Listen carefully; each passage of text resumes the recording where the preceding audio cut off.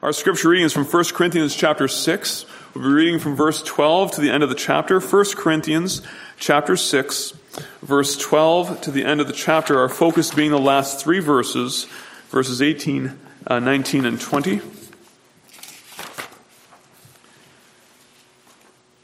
As we turn to that passage, we give our attention together to the reading of God's Word. 1 Corinthians chapter 6, verse 12. I don't have a page number for you, found after Acts and Romans in the New Testament. 1 Corinthians 6, verse 12. All things are lawful for me, but not all things are helpful. All things are lawful for me, but I will not be dominated by anything. Food is meant for the stomach, and the stomach for food, and God will destroy both one and the other. The body is not meant for sexual immorality, but for the Lord, and the Lord for the body. And God raised the Lord and will also raise us up by his power. Do you not know that your bodies are members of Christ? Shall I then take the members of Christ and make them members of a prostitute? Never. Or do you not know that he who is joined to a prostitute becomes one body with her? For as it is written, the two will become one flesh. But he who is joined to the Lord becomes one spirit with him. Flee from sexual immorality. Every other sin a person commits is outside the body, but the sexually immoral person sins against his own body. Or do you not know that your body is a temple of the Holy Spirit within you, whom you have from God? You are not your own, for you are bought with a price. So glorify God in your body. Let's for the reading of God's Word. Again, our focus will be on those last three verses, 18 to 20. As we tackle this morning, I will have a bit of a little longer introduction as we tackle this, just in light of, the purpose and reason for the text selection today. So we're hitting the idea this morning of purity, and we are hitting it specifically as part of this call. And we want to be aware of this. There is a general call and has been issued one. I'm not sure who made it first. I know the FRC, Free Reformed Churches, wrote the churches and encouraged us to have a Sunday where we preach God's Word on the purity he gives us in Christ and calls us to. I know ARPA encouraged us in this direction as well, if you're familiar with ARPA. I know John MacArthur, a pastor in the U.S., hearing the already given call, then issued another call to Canadian U.S. churches to have this kind of focus on a day like today. As mentioned, this is instigated or brought on us by the passing into law of Bill C-4. It is now a criminal code statute, something like 320.101. I don't quote me. It's a bunch of numbers, and it's in there somewhere. But it's now been made law. And as mentioned before with our prayer, it is a law which makes it illegal to influence someone's sexual expression in any way except one that is away from heterosexual activity or away from the idea of purity as found in Scripture. Okay, so if we understand this, you can't influence someone's decision, thoughts, actions, perception of right and wrong unless you're influencing them away from what the Bible teaches. That is legal. But if you are saying we must obey God's Word on this, that is illegal. In fact, the law is so broad that even praying with someone about this is potentially considered conversion therapy and outlawed by the gospel. By our government, definitely not by the gospel. So as we hit this topic, it's pretty weighty, and we want to hit this and just want to have a few things that we say as we begin to hit this and begin to open this up. And the first thing is just to have a caution. As we hear these changes in our culture, as we see them in our society, as we witness them in our government, we want to be careful not to make the church all about morality.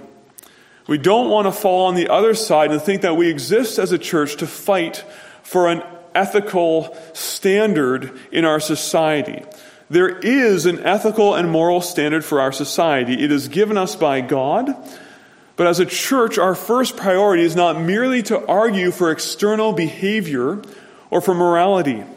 Our goal, as those shaped by the gospel, is to know that mankind is lost in sin, and the only thing that will open the eyes of the blind is the preaching of Christ. not morality, but the gospel of a God who so loved fallen sinners that he took upon himself our flesh, and his flesh was broken so that our broken flesh could be restored. That is the hope that we have for our nation. That is the hope we have for our world. And we never substitute a hope of a moral behavior for the gospel that brings life to the dead. So first and foremost, we want to have that caution. In the same vein, then, we also want to have the caution of not creating a new standard of what it means to be a faithful church. As if we preach the right thing on a Sunday, if we take the Sunday we're called to have and focus on sexual morality, look at us. We are among the elite. We are the faithful in the church. And that's not where we want to go either. Some churches may indeed encourage this on this Sunday as part of a stand with many other churches across Canada and some across the States to stand together on this and to hold together in the unity of the gospel on this. Others may choose not to. And it may not be that they choose not to simply because they no longer believe the Bible. This is not the standard of what is a true and faithful church. That being said, why are we doing it? And why are we taking time today to have this kind of a focus? Well, though they need the gospel, though the heart of what they need is to know the truth of Christ, this does not mean that we should not speak. We had as our assurance of pardon a verse from Isaiah chapter 1, verse 18. And I want to read you what came just before that verse in verse 18. It's verse 17. That's always how the logic works. Anyway, it says this, Isaiah 1:17, learn to do good, seek justice, correct oppression, bring justice to the fatherless, plead the widow's cause. Learn to do good, seek justice, correct oppression, bring justice to the fatherless, plead the widow's cause. I want to give you a few quotes today and readings from a book by Kevin DeYoung called What Does the Bible Really Teach About Homosexuality? And this is the first quote I'm going to give you. We need to remember this controversy was not dreamed up by evangelical Christians. The reason there's so much discussion about issues like abortion, euthanasia, and same-sex marriage, and now gender transition is because many have sought to legalize and legitimize actions that until 50 years ago were considered immoral and illegal. When it comes to the cultural flashpoints of our day, it hardly seems wise to avoid talking about what everyone else is talking about. Moreover, we have seen in the church already a tendency to minimize the Bible's teaching on purity. I won't give the pastor's name, but there has been a famous quote, a quote that's been going around, and it says this: we ought to whisper about what the Bible whispers about, and we ought to shout about what the Bible shouts about. And the Bible appears more to whisper when it comes to sexual sin compared to its shouts about materialism and religious pride. Did you hear that? We ought to whisper about what the Bible whispers about, shout what the Bible shouts about. And when it comes to the Bible appears to whisper when it comes to sexual sin compared to its shouts about materialism and religious pride. This is horrific teaching. And it's wrong. It's very wrong. We live in a world today where many think that the place where the church must speak the loudest is the place where the culture is already speaking. We have social justice movements in the church that call for us to speak very loudly against residential schools. And residential schools were an awful thing, and the church should condemn them. They were not the right move. To speak loudly about racism, and racism is an awful thing, and we should condemn it. But not to speak about things like abortion, not to speak about things like euthanasia, not to speak about things like purity, about gender, about the love God has for people, even when they are so broken and so struggling that they believe God made the mistake of putting them in the wrong body. And beloved, to speak only where the culture speaks and to allow the culture to determine where the Bible speaks the truth is not to actually believe or say the Bible whispers about certain things. It's to say instead that we will no longer hear what the Bible teaches if the culture is not already saying it. That is not how the church is to behave. The church is not to have her message made quieter when the culture is not speaking, and her message made louder where the culture is speaking. Our complete submission must be to the Word of God, and where the Word of God speaks, we must speak, and where the Word of God does not speak, we should not speak. When it comes to the idea of morality, again, quoting from Kevin DeYoung, he says this: the first step in delegitimizing what the Bible says about sexual sin is to suggest the Bible hardly says anything about the topic. But it's precisely this sort of sin that characterizes those who will not enter the kingdom of heaven. And the idea of sexual sin is so prevalent in the Bible that it is listed numerous times in every single major list in the New Testament that cites vices the Christian must put off. You would be hard-pressed, says DeYoung, to find a sin more frequently, more uniformly, and more seriously condemned in the New Testament than sexual sin.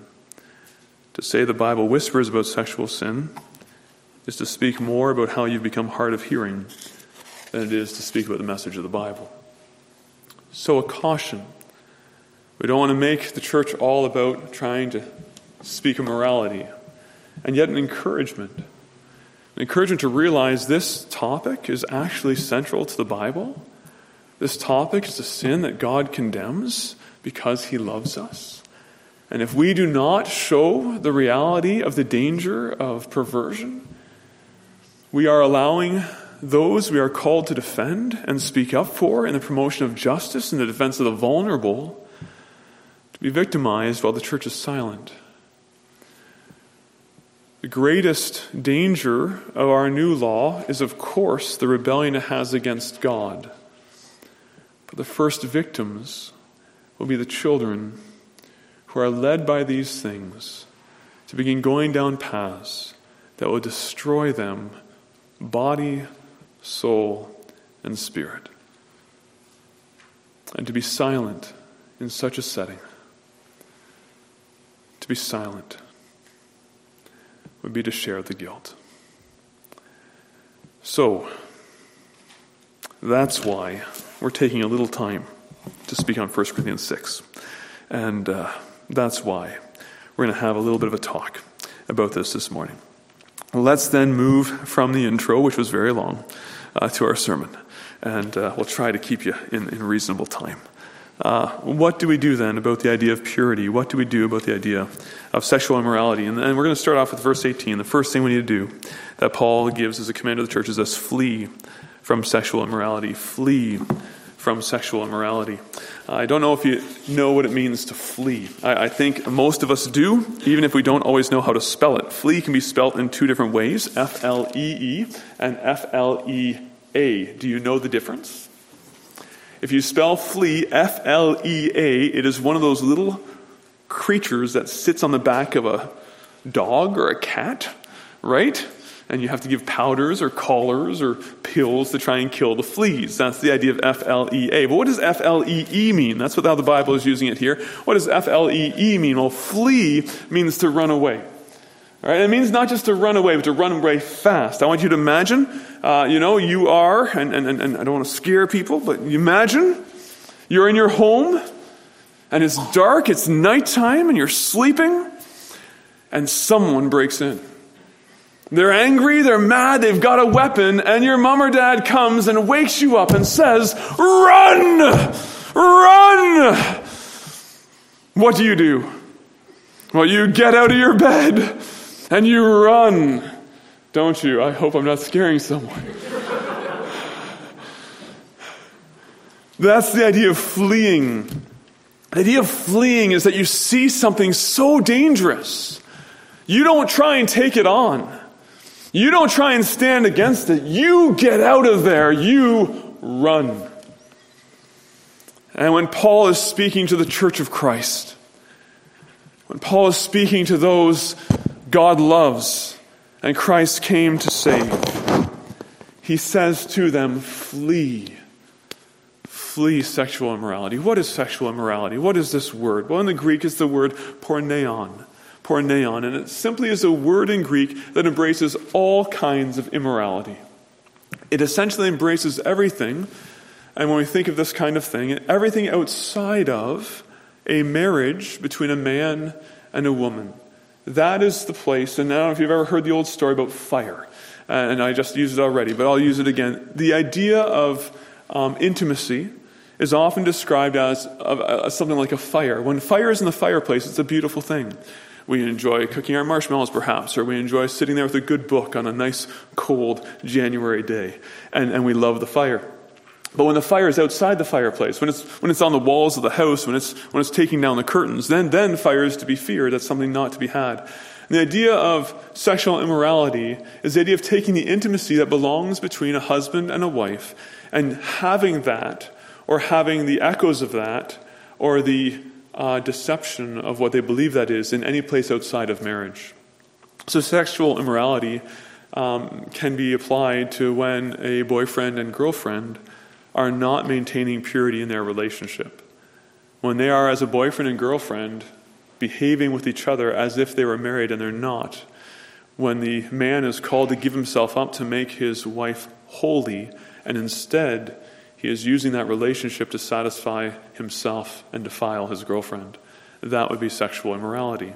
When people are looking at images on the internet and looking at things they should not be clicking on or pursuing them, when we are watching entertainment that is showing to us in our effort to be entertained pictures and images and videos of what is to be held honorable among all and kept between a husband and wife exclusively in their relationship, when we are participating in that through visual images or through imagination, even the lust of that is considered sexual immorality. Jesus said in Matthew 5, anyone who looks after a woman with lust in his heart for her has committed adultery with her. When Paul says flee sexual immorality, he is not speaking just to the world. In fact, his focus is upon the church. He's not speaking about just the idea of homosexuality or the idea of gender dysphoria. He's speaking to you and to me, and he's saying, God loves your purity. Christ died to make you holy, so don't defile what Christ died to make pure. Flee it. Run from it. And in this way, brothers and sisters in the Lord, we need to realize and understand that the fight for purity and the call for purity, first and foremost, addresses you and addresses me. Do you know what it is to be a Christian? That's what Paul's going to do. Do you know what it is to be a Christian? That's where Paul's going to ground this call. He's going to base it in the fact of what it means to be purchased by the blood of Jesus. Do you know what that means? It means that God has loved you so much, He gave His Son upon the cross to make you holy. Christ died upon the tree. He felt the full wrath of a holy God for all your sins, and He bore it with joy. The joy set before Him, as Hebrews 12 says, because the joy He had was the idea of making you holy, making you pure, making you like Him. And Paul says, because of that, flee from sin. Don't play with it. Don't toy with it. Don't think you're strong enough to take it on. Isn't that the way some people think? They watch certain shows, they watch certain videos, and you might say to them, I don't know if Christians should be watching that kind of show. And they answer you something like this, well, you might not be strong enough to handle that, but I am. Now I want you to think about that. Okay, let's go back to the illustration. You've got a burglar coming in your house. He's armed, guns, knives, machetes, nunchucks. And mom or dad wakes up the 7-year-old, says, there's a burglar in the house. They're mean, they're angry, they're shouting that they want to take us all down. Run! And that 7-year-old gets up and says, Mom, don't worry. I watched The Karate Kid. I'm going to take that guy on. And mom or dad says, no.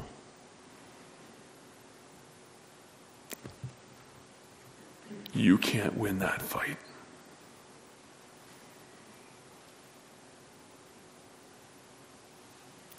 When we think of sexual immorality, God says to us, you can't win this fight.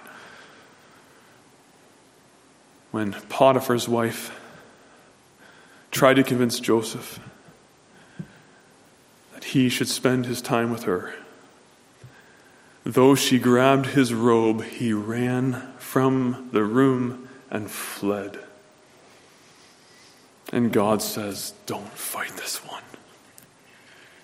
Flee it. Flee it. I won't bring out the stats of how many people in the church struggle with pornography. And I won't bring out the stats of how many times we have watched marriages break down within the Church of Christ. But I will say this: God loves you so much, He would have no single one of His children fall. Run. Run. And why? Why? And this is where we're going to spend the rest of our time. Why? Why is purity so important? Why is holiness in the body so important? Well, Paul goes on to say this: every other sin a person commits is outside the body, but the sexually immoral person sins against his own body. Now, when we think of that passage, it's a tough one, and many writers and theologians spend a lot of time of trying to understand what it means that every other sin a person commits is outside the body. And people have wrestled with that and said, well, what about drunkenness? What about drug addiction? What about suicide?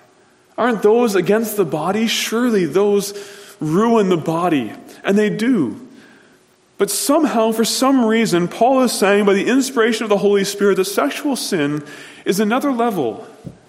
It's something distinct. Unlike anything else. All other sins, says Paul, that you commit are outside the body, but somehow this idea of the sexually immoral person, they sin against their own body. A few things we can know by that. One, that we need to consider this sin very seriously.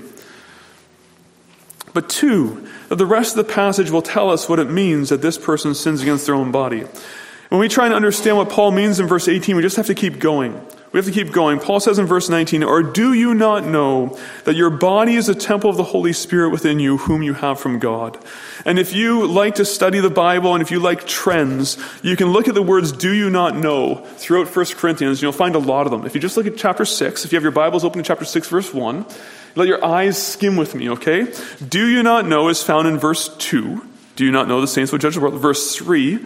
Do you not know that we are to judge angels? Verse 9. Do you not know the unrighteous will not inherit the kingdom of God? Verse 15. Do you not know their bodies are members of Christ? Verse 16. Do you not know he who is joined to a prostitute? Verse 19. Do you not know that your body is a temple of the Holy Spirit? And what we learn from these things is that Paul uses this phrase in many times to defend his teaching. He says, do this, or don't you know this? Right? When I don't know. Maybe it's when a father is teaching a son or daughter about filling up the car with gas. And they're saying to them, listen, when you go to the pump, use unleaded fuel. Pardon me. Yeah, not diesel. Use the unleaded fuel. Because don't you know that if you put in diesel, you'll wreck our car? Right? The idea of the don't you know is a way in which Paul is basically teaching why the first thing is so important. So he says to us, listen, flee sexual immorality. Every other sin someone commits is outside the body, but he who sins sexually sins against their own body. Because don't you know, your body is the temple of the Holy Spirit, who you have from God. Now, let's just open this up a little bit, and let's talk about this a little bit this morning. What does it mean that our bodies are temples of the Holy Spirit? I want to ask you a question. For the first 4,000 years, well, maybe not that long. Let's see. Moses was around, 1440. So for the first 1,400 years, the holiest place there was on the surface of the planet was either the tabernacle or the temple of God. Do you know that? 1,400 years. The tabernacle or the temple of God represented the place in all the world where God was said to dwell. If you remember the names of the temple and what was inside the temple, there was both the holy place and the holy... Got to make sure you're still awake. Holy of holies, also known as the most holy place. And in that most holy place there was that ark of the covenant, that little box made of gold, where God was said to dwell between the angel's wings above the ark of the covenant. There was no more holy place in all the world than this one. In fact, it was so holy, no one could go in there except for once a year. The high priest, one man in all the world who represented the people of God, could go in there only once a year, and he had to go in there with the blood of two different animals, one for the blood of his own sin, and one with the blood for the sin of the people. Once a year, such a holy place. I'm going to borrow a story now from a man named Sam Albury. And Sam Albury is a Christian who has some beautiful testimonies about how God redeems the body. If you don't know him, you can Google him and read some of his stuff. He's excellent. He writes about a time when he went to Jerusalem and he went to what's called the Wailing Wall. Do you know what the Wailing Wall is in Jerusalem? The Wailing Wall is the last remaining wall, supposedly, of the temple. Now, it's not part of the temple proper. It's part of the extension of the temple that King Herod built in his time, Herod the Great. So it wasn't part of Solomon's temple. It wasn't part of the rebuilt temple by Zerubbabel. It was part of the extension that Herod the Great put on the temple. But it's the last remaining physical section of the temple, which once represented where God dwelt. And when he went to the Wailing Wall, he saw what happened there. And what he saw there was all the Jews by the wall wailing. Why were all the Jews by this wall wailing? Wailing means they were crying really loud, okay? If you know what it's like to fall off your bike and you rip up your knee and your foot and whatever else, right? I won't do it too long. Wailing. Why were the Jews by this wall wailing? Well, they were wailing because it was the last remnant of the most holy place on the surface of the earth. And that most holy place on the entire surface of the earth was destroyed because of their sin. You may remember when the temple was rebuilt in the book of Ezra, how when they laid the foundation in Ezra chapter 3, the young people all rejoiced and praised God, but the older saints who had seen the temple before in Solomon's day and who knew what had been lost, they began to weep. You remember that? So you could not distinguish the weeping, says Ezra in Ezra 3, from the rejoicing. What happened?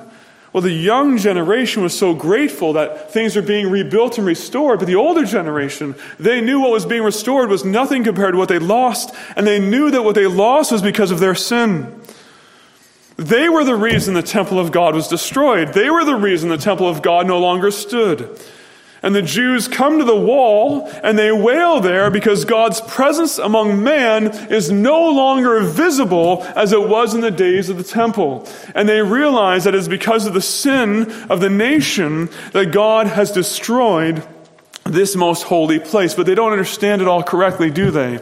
And the thing that Sam Albury found as he stood at this Wailing Wall and watched these Jews weeping over the destruction of the temple, what came to him as he stood there watching them was 1 Corinthians 6:19, or do you not know that your body is a temple of the Holy Spirit who is from God? Do you know the most holy place in the surface of the world for over 1,400 years is gone, and what replaces it is you? Do you know that? Do you know, if you're a Christian this morning, that your physical body, which you may not always like, okay, we talk about gender dysphoria, but let's be honest. I don't think a lot of us are always super happy with our bodies. We find things about our bodies we want to change.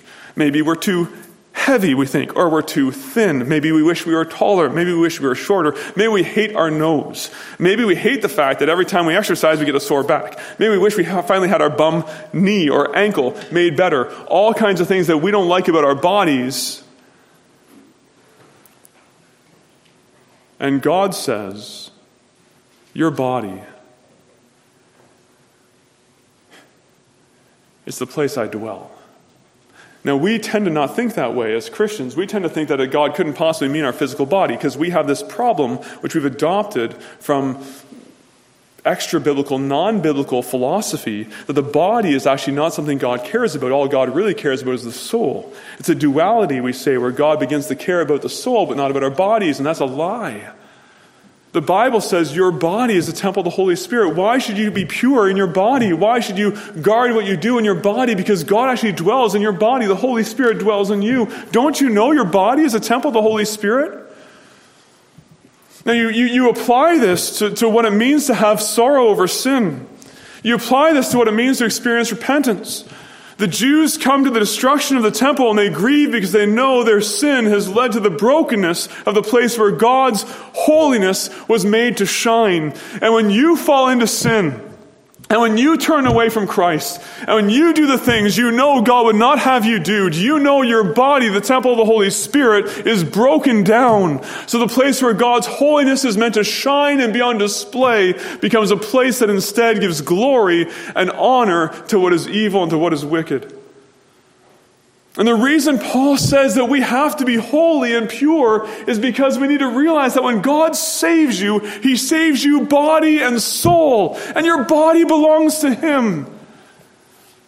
Don't take what belongs to Christ and unite it to what belongs to the devil.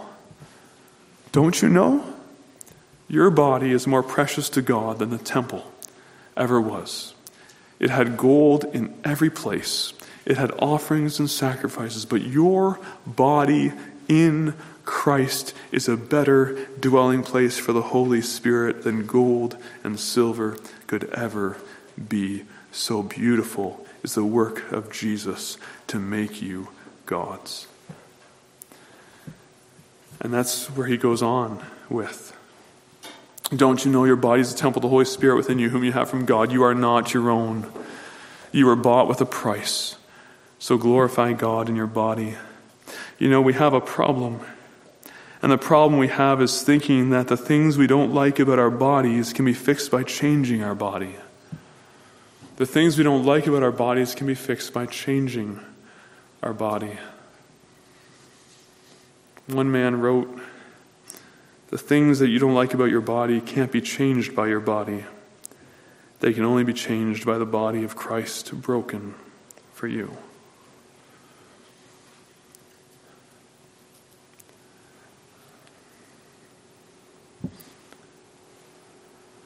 You were bought. What makes this body significant? What can make your body a temple of the Holy Spirit? Why in the world would God take something like you or me and make it this most holy place equal to the temple of God, the tabernacle of God, where God himself will dwell? How could God do that? How is that not blasphemous? How is that not blasphemous? The answer is it's not blasphemous because of the blood of Christ. You aren't who you used to be if you stand in Christ. You don't belong to yourself. Now, that can be scary. It can be scary not to belong to yourself. We fight against slavery. Slavery is not a good thing. And slavery to a harsh taskmaster is a bad thing. And what do you find in the Bible? You find Paul and you find James and you find Peter rejoicing that they are slaves and servants of the Most High God. What is it about belonging to God that makes it so beautiful? Well, when you belong to God, you belong to the only one who truly cares for you, the only one who truly loves you, and the only one who loves you so much that he will prove it because he will give himself up to make you holy. He will give himself up to make you his. You belong to God if you stand in Christ. And if you stand outside of Christ, you need to hear this, that you belong to another master. You belong to another master. And the master you belong to, if you are not in Christ, is a harsh master. He will promise you everything. He will give you nothing. And his promises will destroy you. But there is one who will love you even after the devil ruins you. There is one who will love you even when you believed all the wrong things and given yourself to all the filth and your body has been horribly mutilated and broken. There is one who loves you so much that his body be more mutilated and more broken than any human body could ever be. It is the body of Christ on the cross. Are you ashamed of your bodies? Are you ashamed of how you can look? Are you ashamed of who God has made you to be? There is no one who has been more ashamed in the body than Jesus. The Bible says the crucifixion was so horrific that we hid our faces from him. Have you ever driven by something on the highway and there's been an accident and everyone in the car turns to see the accident? We all rubberneck, we all look to see what's going on. Have you ever done that? And have you ever turned your head and seen something in the accident which is so brutal and so horrible that you turn your eyes away and you can't look? The Bible says the crucifixion of Christ was such that we hid our faces from him. Do you remember how the people went away after Jesus said it is finished and Father, into your hands I commit my spirit? Do you remember how they walked away from the cross? Do you remember that? The ones who said, if you're the Son of God, come down from the cross and we'll believe in you. Do you know how they walked away when they saw the death of Jesus? They walked away beating their breasts And the Roman centurion who stood at the cross cried out, "Surely this man was the Son of God."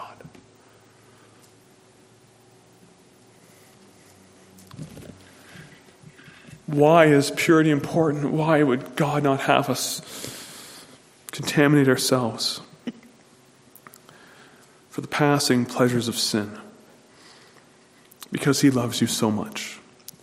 He gave his Son to make you his, and he bought you with a price. Here is the message we must give to those struggling with any kind of sin.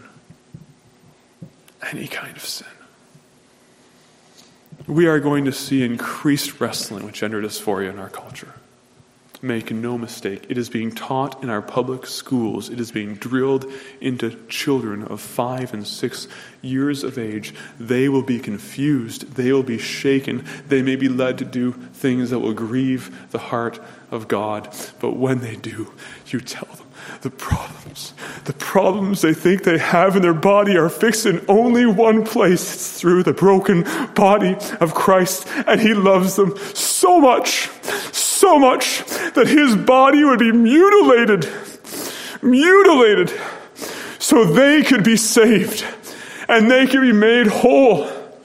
This is not merely about a fight for morality. This is about a fight for a God who loves broken sinners. So much he gave his own Son.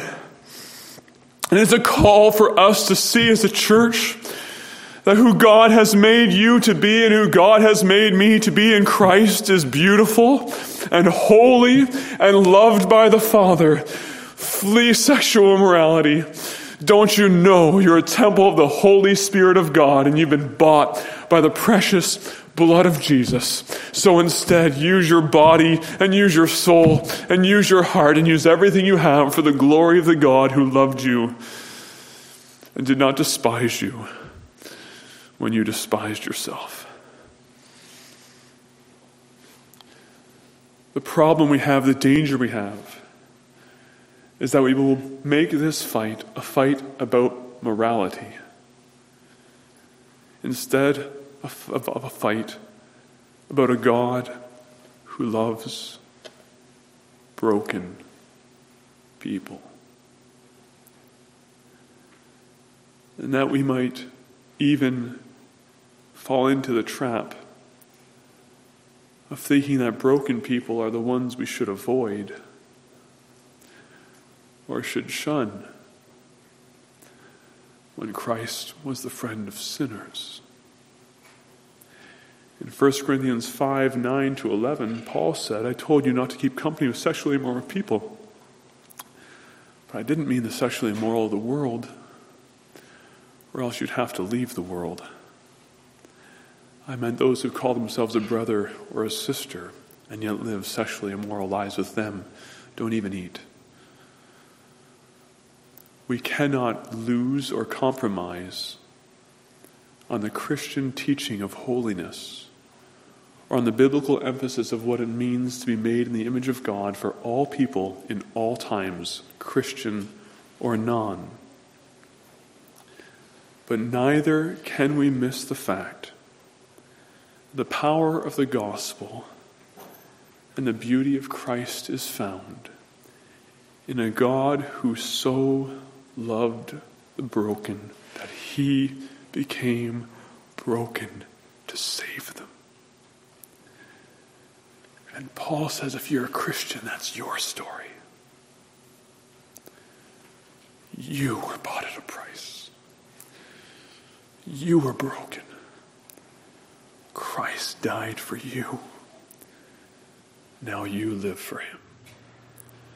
May the Lord help us to know the beauty of a Savior who so loved us and so loves sinners.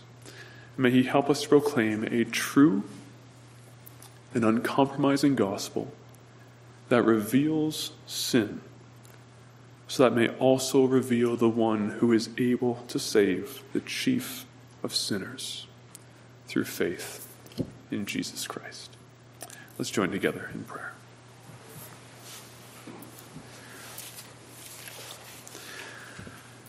Father in heaven, Lord, we know that when Jesus came, it was said there is a light shining in the darkness, and the darkness did not comprehend or overwhelm it. Father, you have called us to shine in a world filled with darkness. Father, we pray that you will keep us holy. Father, when we fall into sin, you will make us quick to repent. When we have begun to think of the sins of this world as small things, that you will help us to see they are great things, huge sins, terrible sins, against the God who so deeply loves us, and help us to repent of them and turn from them and strive for holiness. Forgive us when we fall into these sins. Lord, we also pray you will help us to know the beauty of a gospel that makes the wounded whole. Lord, you will help us to know the beauty and the power of Christ that can look into the midst of a world that is in increasing darkness, where we will see a fallout that will break the heart of God, and yet to know that God is not powerless to help those who are hurting. He is not powerless to help those who have believed the lie, but he has given his own Son that we may freely and powerfully proclaim a gospel of salvation to all who will repent and turn to the Lord Jesus Christ. Father in heaven, will you guide us in this time as a church? Give us that balance of grace and truth. Give us courage and wisdom. But Father, most importantly, anchor us in the finished work of our Savior and glorify his name in us, we pray, and through us. In Jesus' name we ask. Amen.